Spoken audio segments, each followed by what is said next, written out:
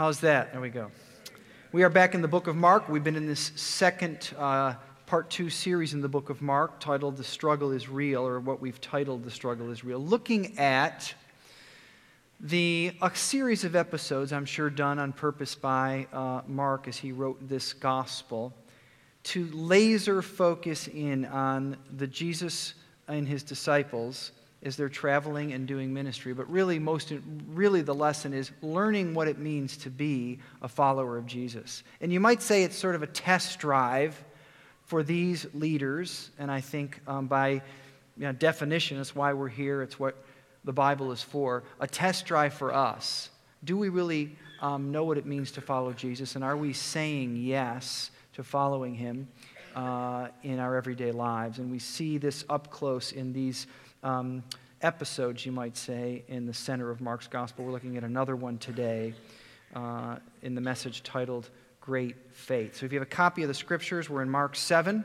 Open up, turn them on however you access them to Mark chapter 7, really right where we left off last week, if you were here in Mark 7 as well. Let me just say this quickly about this passage. I don't know if there's a stranger passage relative to an interaction with Jesus, which a lot of these passages are, right? Jesus is interacting with the people that he meets and sharing the kingdom of God, than this one. There may be some almost as strange, but I don't know if there's any stranger. And it's a strange passage, but it's also, I would say to you, is profound in its teaching, right?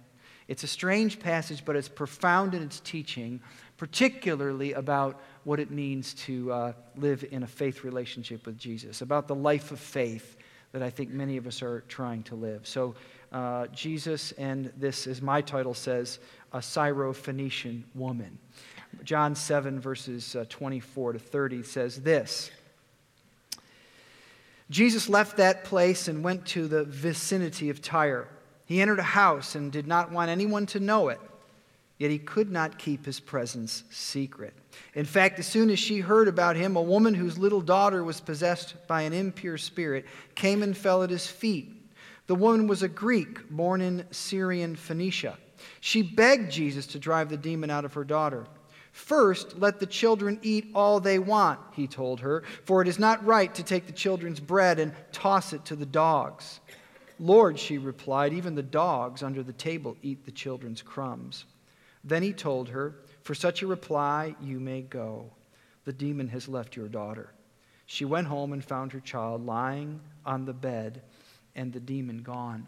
Most of you know, I assume, that Jesus, Christ, founded what we call today the Christian faith or the Christian religion, and that faith in a very real way covers virtually the entire planet in some form or another. Okay, it's a pretty amazing feat.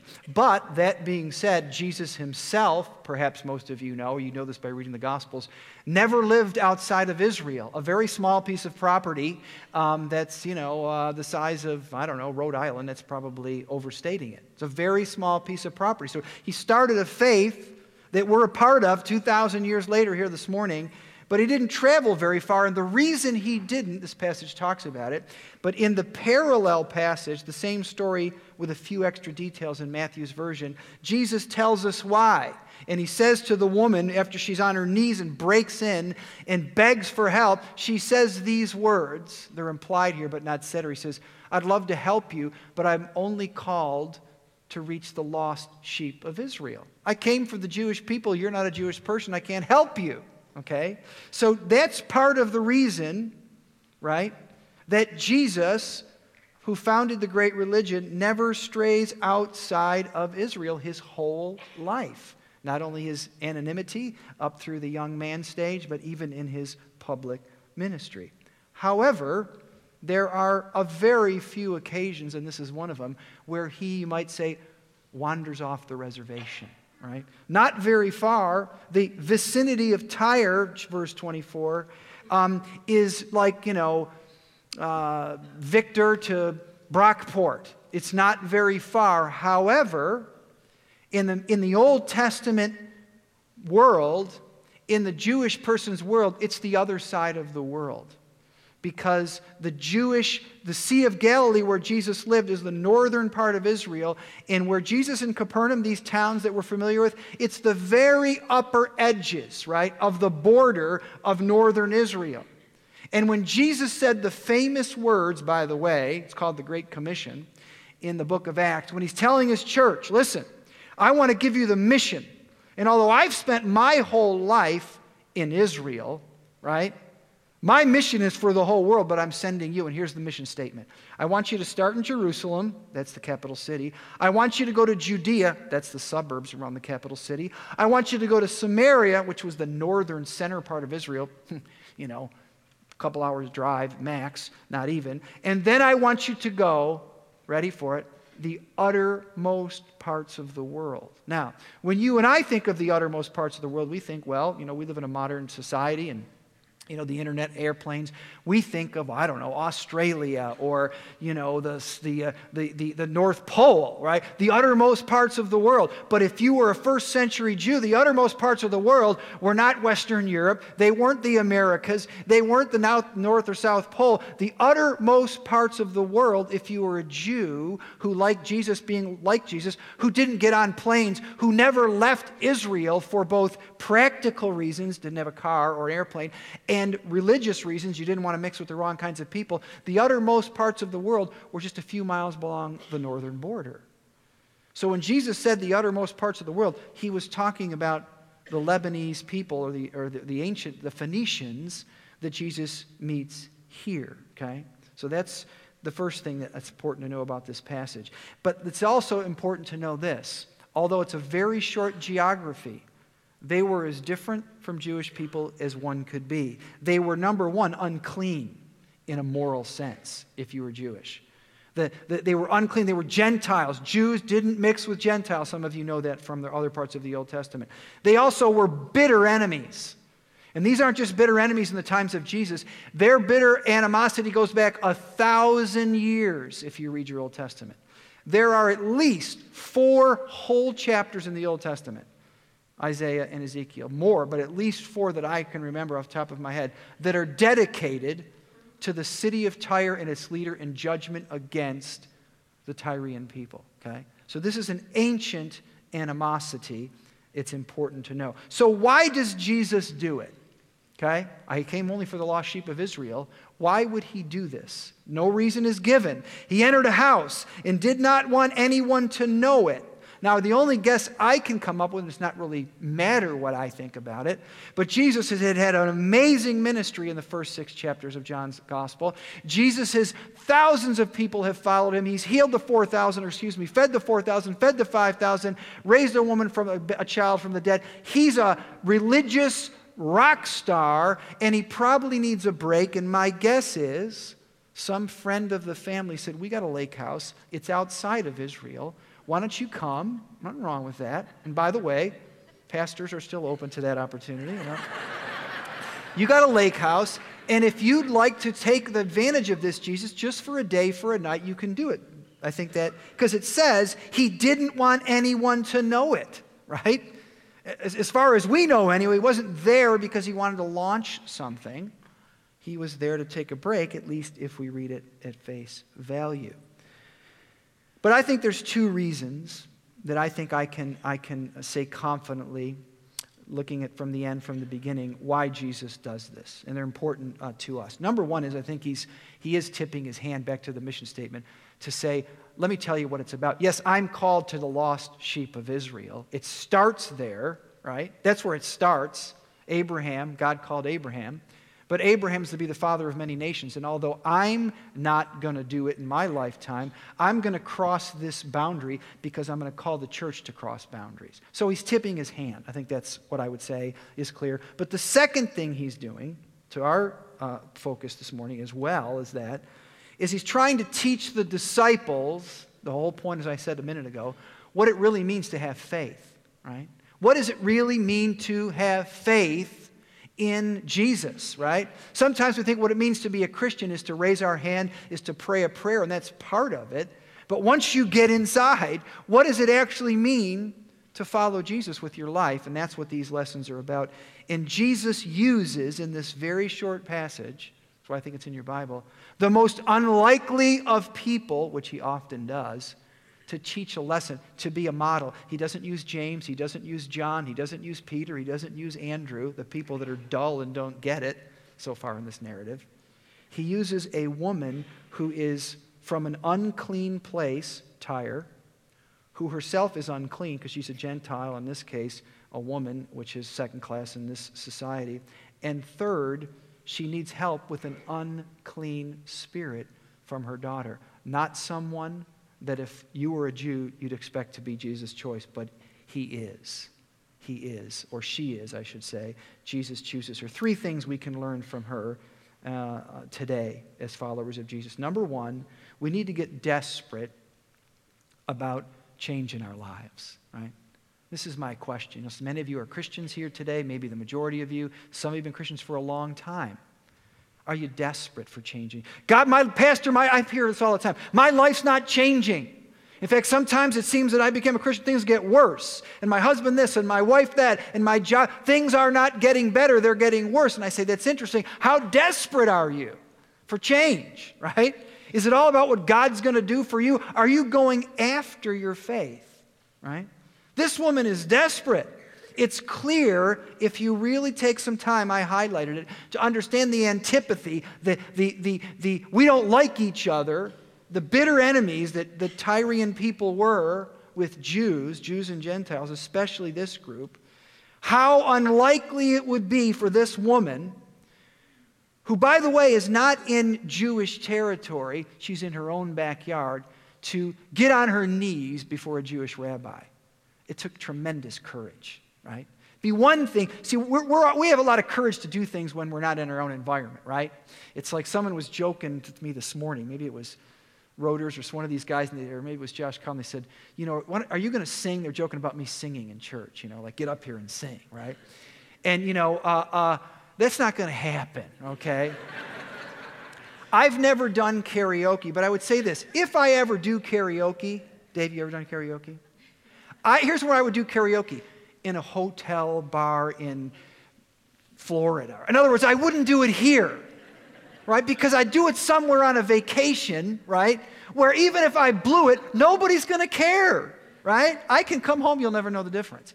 This woman, okay, it'd be one thing to say, I'm going to go on a religious pilgrimage. I'm going to go find Jesus in his own territory. None of my people travel to Galilee anyway, so I'm going to go there, and I'll make a fool of myself, and it won't matter, because even if he tells me to go jump in the lake or calls me a dog or says, no, thank you, I don't work with non-Jewish people, who cares? No one will know. But here, she breaks into this house, perhaps one of her neighbors. She not only comes into this house uninvited, Jesus really didn't want anyone to come, according to verse 24, but she gets on her knees and begs like a dog. Maybe that's why Jesus used the metaphor, I don't know. The woman was a Greek, born in Syrian Phoenicia, given to us to know the difference that she was not friendly to Jewish people, and she begged Jesus to drive the demon out of her daughter. She humbled herself like a dog to save her daughter with a crumb. Do you do that? Would you do that? You see, I got this problem in my marriage. I got this problem in this struggle I have with sharing my faith. I have this issue that I'm really dealing with. I got a problem. I got an issue. Are you willing to get desperate in your faith? Do you ever get on your knees and beg God to help you? Or are you just waiting for God and saying, you know, God, when are you going to show up? You show up in Jerry's life, right? You show up in Karen's life. You show up in Jason's life. Everyone else gets what I do. When are you going to show up and do something for me? Or is that how you live? Is that how I live? Are you desperate? And that's the principle here is this. If you want to be a real follower of Jesus, you need to be willing to humble yourself before God, right? He's a holy God. Do you know that? Do you remember that? And when's the last time you were desperate about your faith? I had an opportunity this week to sit with a guy from this church. You'd know him if I said his name. And, you know, he has a good family, a good job, and if you didn't know any better, you'd say, you know, he's an admirable, and I wish I was like him. But he's had a secret for many, many years, struggled with alcohol, and he's lived with this issue that has chipped away and hurt and destroyed and been defeating in his life for many, many years and hasn't done anything about it. And a couple months ago, he went into rehab and came out. And God did some amazing things in his life, and he was telling me about it. But the essence of what he was saying was this: Rob, I've known about this problem for many years, but I wasn't desperate enough to do anything about it. I finally got desperate. Although we shared a couple hours together in person, I asked him to write this because I wanted you to hear, with his permission, just some of this story from his voice, not mine. The first time I got drunk, I was 13 years old. From 18 to 53, I drank daily. Bad things did not happen every time I drank, but most of the bad things that happened in my life happened when I had been drinking. I was in denial about being an alcoholic most of those 35 years. 5 or maybe even 10 years ago, I realized I had a drinking problem, but until a couple of months ago, I was not able to do anything about it that worked. I prayed, set guidelines, and scheduled my drinking on calendars. I promised myself, my wife, my kids, and God to just stop. But I always ended up drinking even more.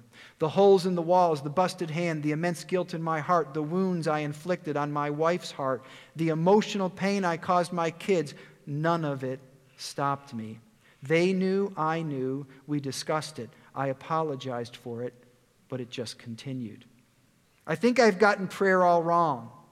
I'd pray to God to change me, to heal me, and then I'd walk away from him so that I could keep trying to do it on my own. I now realize I even made up my own answers. But of course, those answers are always insufficient. I've been, quote, spiritual enough to ask God to change me so that I'd be more able to deal with my issues, but not faithful enough to actually give him my issues. It seems as soon as I embraced just a little true humility, that God gave God back the authority to answer my prayers, all came together to get me towards my healing.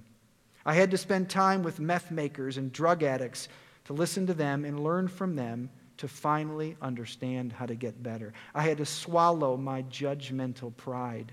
It's as if God was revealing to me how many little prejudices I'd stored up, how much more full of pride I was than I realized, including religious pride. My pride held me back for so long, pride with God and with people. Humility to me was the key and will continue to be the key to grow in faith and continue to heal. Isn't that amazing? He got desperate enough. Are you desperate enough? I think it was D.L. Moody that said, Jesus sent no one away empty except those who are full of themselves. Okay? Are you desperate? And let me just give a very quick plug for this friend who one of the things he's doing and has done, had to get a little humble, is to go to Celebrate Recovery. Right? You got a hang up, you got a habit you're trying to deal with that you can't struggle with. You know what? Come on Thursday night and get real with some people who are willing to face and get desperate about what God wants to do in their lives and can do in your lives. The big idea is this. It's the possession of a genuine humility that alone enables us to receive God's grace, right? You got to get desperate. You got to get on your knees. Second thing you learn from this woman, one is we need to get desperate. 2, we need to be prepared for God to challenge us, right? Are you open for God to challenge you? Right? That's what this guy was saying. Right, Ron? God's going to challenge me. I was talking to this friend the other day about his adult son, and he was telling me how his adult son had all these objections to Christianity. And some of them made sense, and I don't know about this, and I'm not sure about that, and what about this, and what about that? And I said to him, well, here's what I would say to you. My advice to you, to your son, is to say this. Son, I don't know, you'll have to decide for yourself whether or not Jesus is the Son of God and whether or not the gospel is something you want to embrace. But he said, I hope this one thing for you, that the true God that you're going to find, when you find the true God, he's going to be someone who has the authority to challenge your thinking. Because if you're going to give your life to a God who can't challenge your thinking, then he's probably not a God worth giving your life to, right? That's what you see going on here. But I think some of us have been Christians for a long time. And like this friend, we were so full of ourselves, so full of expectation of what God ought to be doing for me. You haven't shown up for me. You did it for her, but not for me. You did it for them, but not for me, right? And God says, listen, I want to do something in your life. Are you willing to do what I ask you to do, to be challenged? And many of us are not. Now, in this passage, I've read a lot of commentaries on it. I don't know how you get around it. Some guys try to do it. That Jesus is not being offensive here, right? Lord, will you help me? I'm desperate. My daughter is demon-possessed. It's wild. It's crazy. Talk about family. It's going to be a great family ministry passage, by the way, right? Here's a parent who's going to the mat for their kid, right? And Jesus says, the loving, let the children sit on my lap, Jesus, says, let the children eat what they want. I think he's talking about the Jewish people. I think it's clear. For it is not right to take the children's bread and toss it to the dogs, which is who you are. Now, how do you get around that, right? What happened to the loving Jesus? What's going on here? It's a challenge. But let me just say this before the next passage, which we're not going to look at. Jesus heals a deaf man. And if you just looked at those two passages, maybe they're like this on purpose. This one, Jesus could not be kinder, gentler, more compassionate. What he does with this woman is 180 degrees is what he does with this deaf man. You go, well, Jesus is a schizophrenic. I'm leaving the church, right? Why? Here's what I think the point is. The point is this. God deals with us as individuals, right? It's called a personal relationship with Jesus. He deals with you, and what he's going to do in your life might be different than what he's going to do in my life. He wants something from you. It may not be the same thing he wants from me. So to the deaf mute, he's the kindest, gentlest, compassionate Jesus you could find. But to this woman, who's a different person, just like you're a different person, he says, first, let me feed the children because it's not right to give the children's food to the dogs. You can have a shot, but not first, right? Do you have a God that is willing to challenge you, right? But keep in mind what this is. It's kind of a parable. And a parable, like all parables, has a spiritual truth and a challenge. The spiritual truth is what I just got done saying. That Jesus came to the Jew first, Abraham, but then Abraham's called the father of many nations, and through Abraham, everyone else gets a bite at the apple, right? So Jesus is one, it's this parable that says, let me remind you who I'm about. The second thing it is a challenge, right?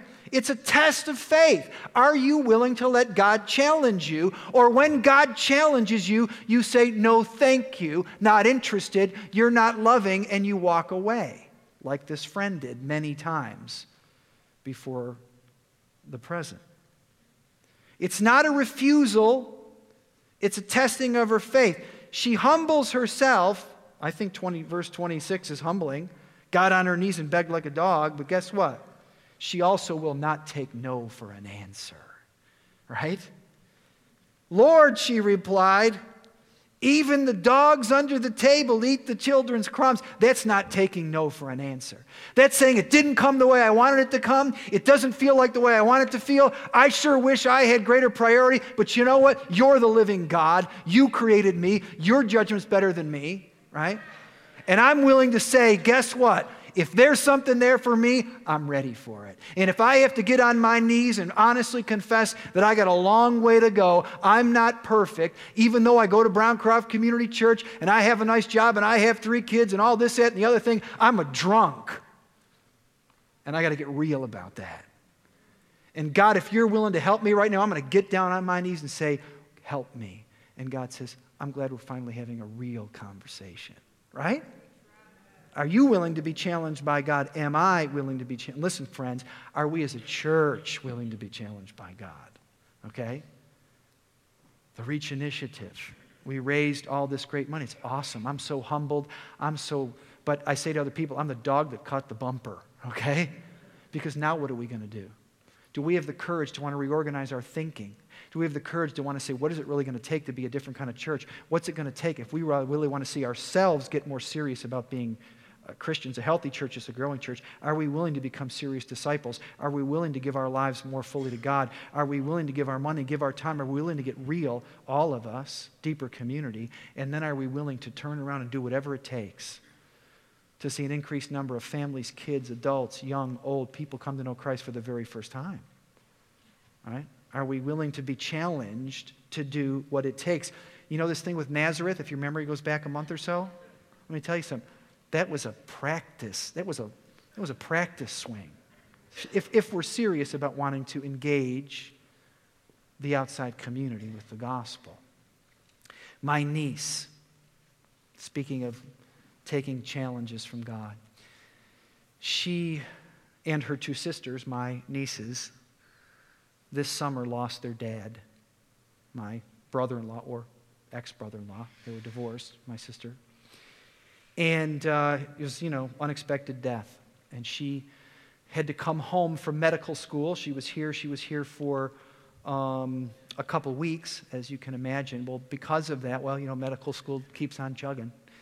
And she missed a class, and she had to make it up or try to figure that out. Well, fast forward now 3/4 of a year, half a year or so, and she's been fighting with the deans because everything's sort of in a sequence of this, that, and the other thing. And because she didn't take that class, she now is delayed to take her boards, and because her boards are later, she's not going to be able to get into her clinicals, and clinicals start October 1st. But you can't get into your clinicals unless you pass your boards. Now she can't take her boards till August, and the likelihood of taking her boards and getting that corrected and getting in the right hands and getting a slot between the 15th of August and the 1st of October is virtually impossible, and she's at her wit's end, right? But she got this devotional from some pastor. It wasn't me. I'll talk to her about that later, I guess. But she got this devotional, and she sent it to all of us and said, this is amazing. And she was so moved her life, she wanted to tell, and this is what it said. This was the essence of it. It said there's two ways to live. You can live like God owes you an explanation, or you can live realizing that God has given you great gifts. How do you want to live? And she said, I realize this. It's a miracle I ever got into Cornell. She got in when, you pay state tuition, but you go to a fancy school. It's a miracle I got in. It's a miracle I ever got into med school. And it's a miracle I'm this far. And if God's gotten me this far, right? You can either live like God owes you an explanation. Why did this happen? Why didn't that happen? Or, that's why you don't live your whole life. That's why some of us live our whole lives. That's the way this guy I was talking, his testimony, that's the way he spent 25 years of his marriage living that way. Not desperate enough to get on his knees before God and say, God, I need this, right? Change me, help me, right? To humble himself so that God can do a work in his life. And she said, listen, I'm choosing B, I'm going to believe that God has brought me here and God is going to take me further. What about you, right? What about me? Are you living a life that's, waiting for God to, an excuse, right? Right? Demanding God to show up? Or are you willing to believe that God has given you gift, us as a church? Last point. We need to know what God is after in us. That's what's so great about this passage in the world. The reason this passage is so powerful, even Martin Luther made a real big deal of it, because Martin Luther said, listen, this woman,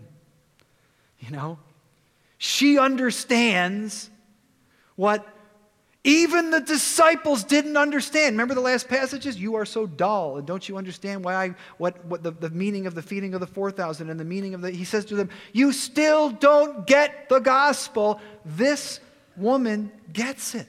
Because let me tell you what this woman says in her answer. Even the dogs under the table eat the children's crumbs. You know what she's saying? in a very clever, witty way. She says, I understand who you are.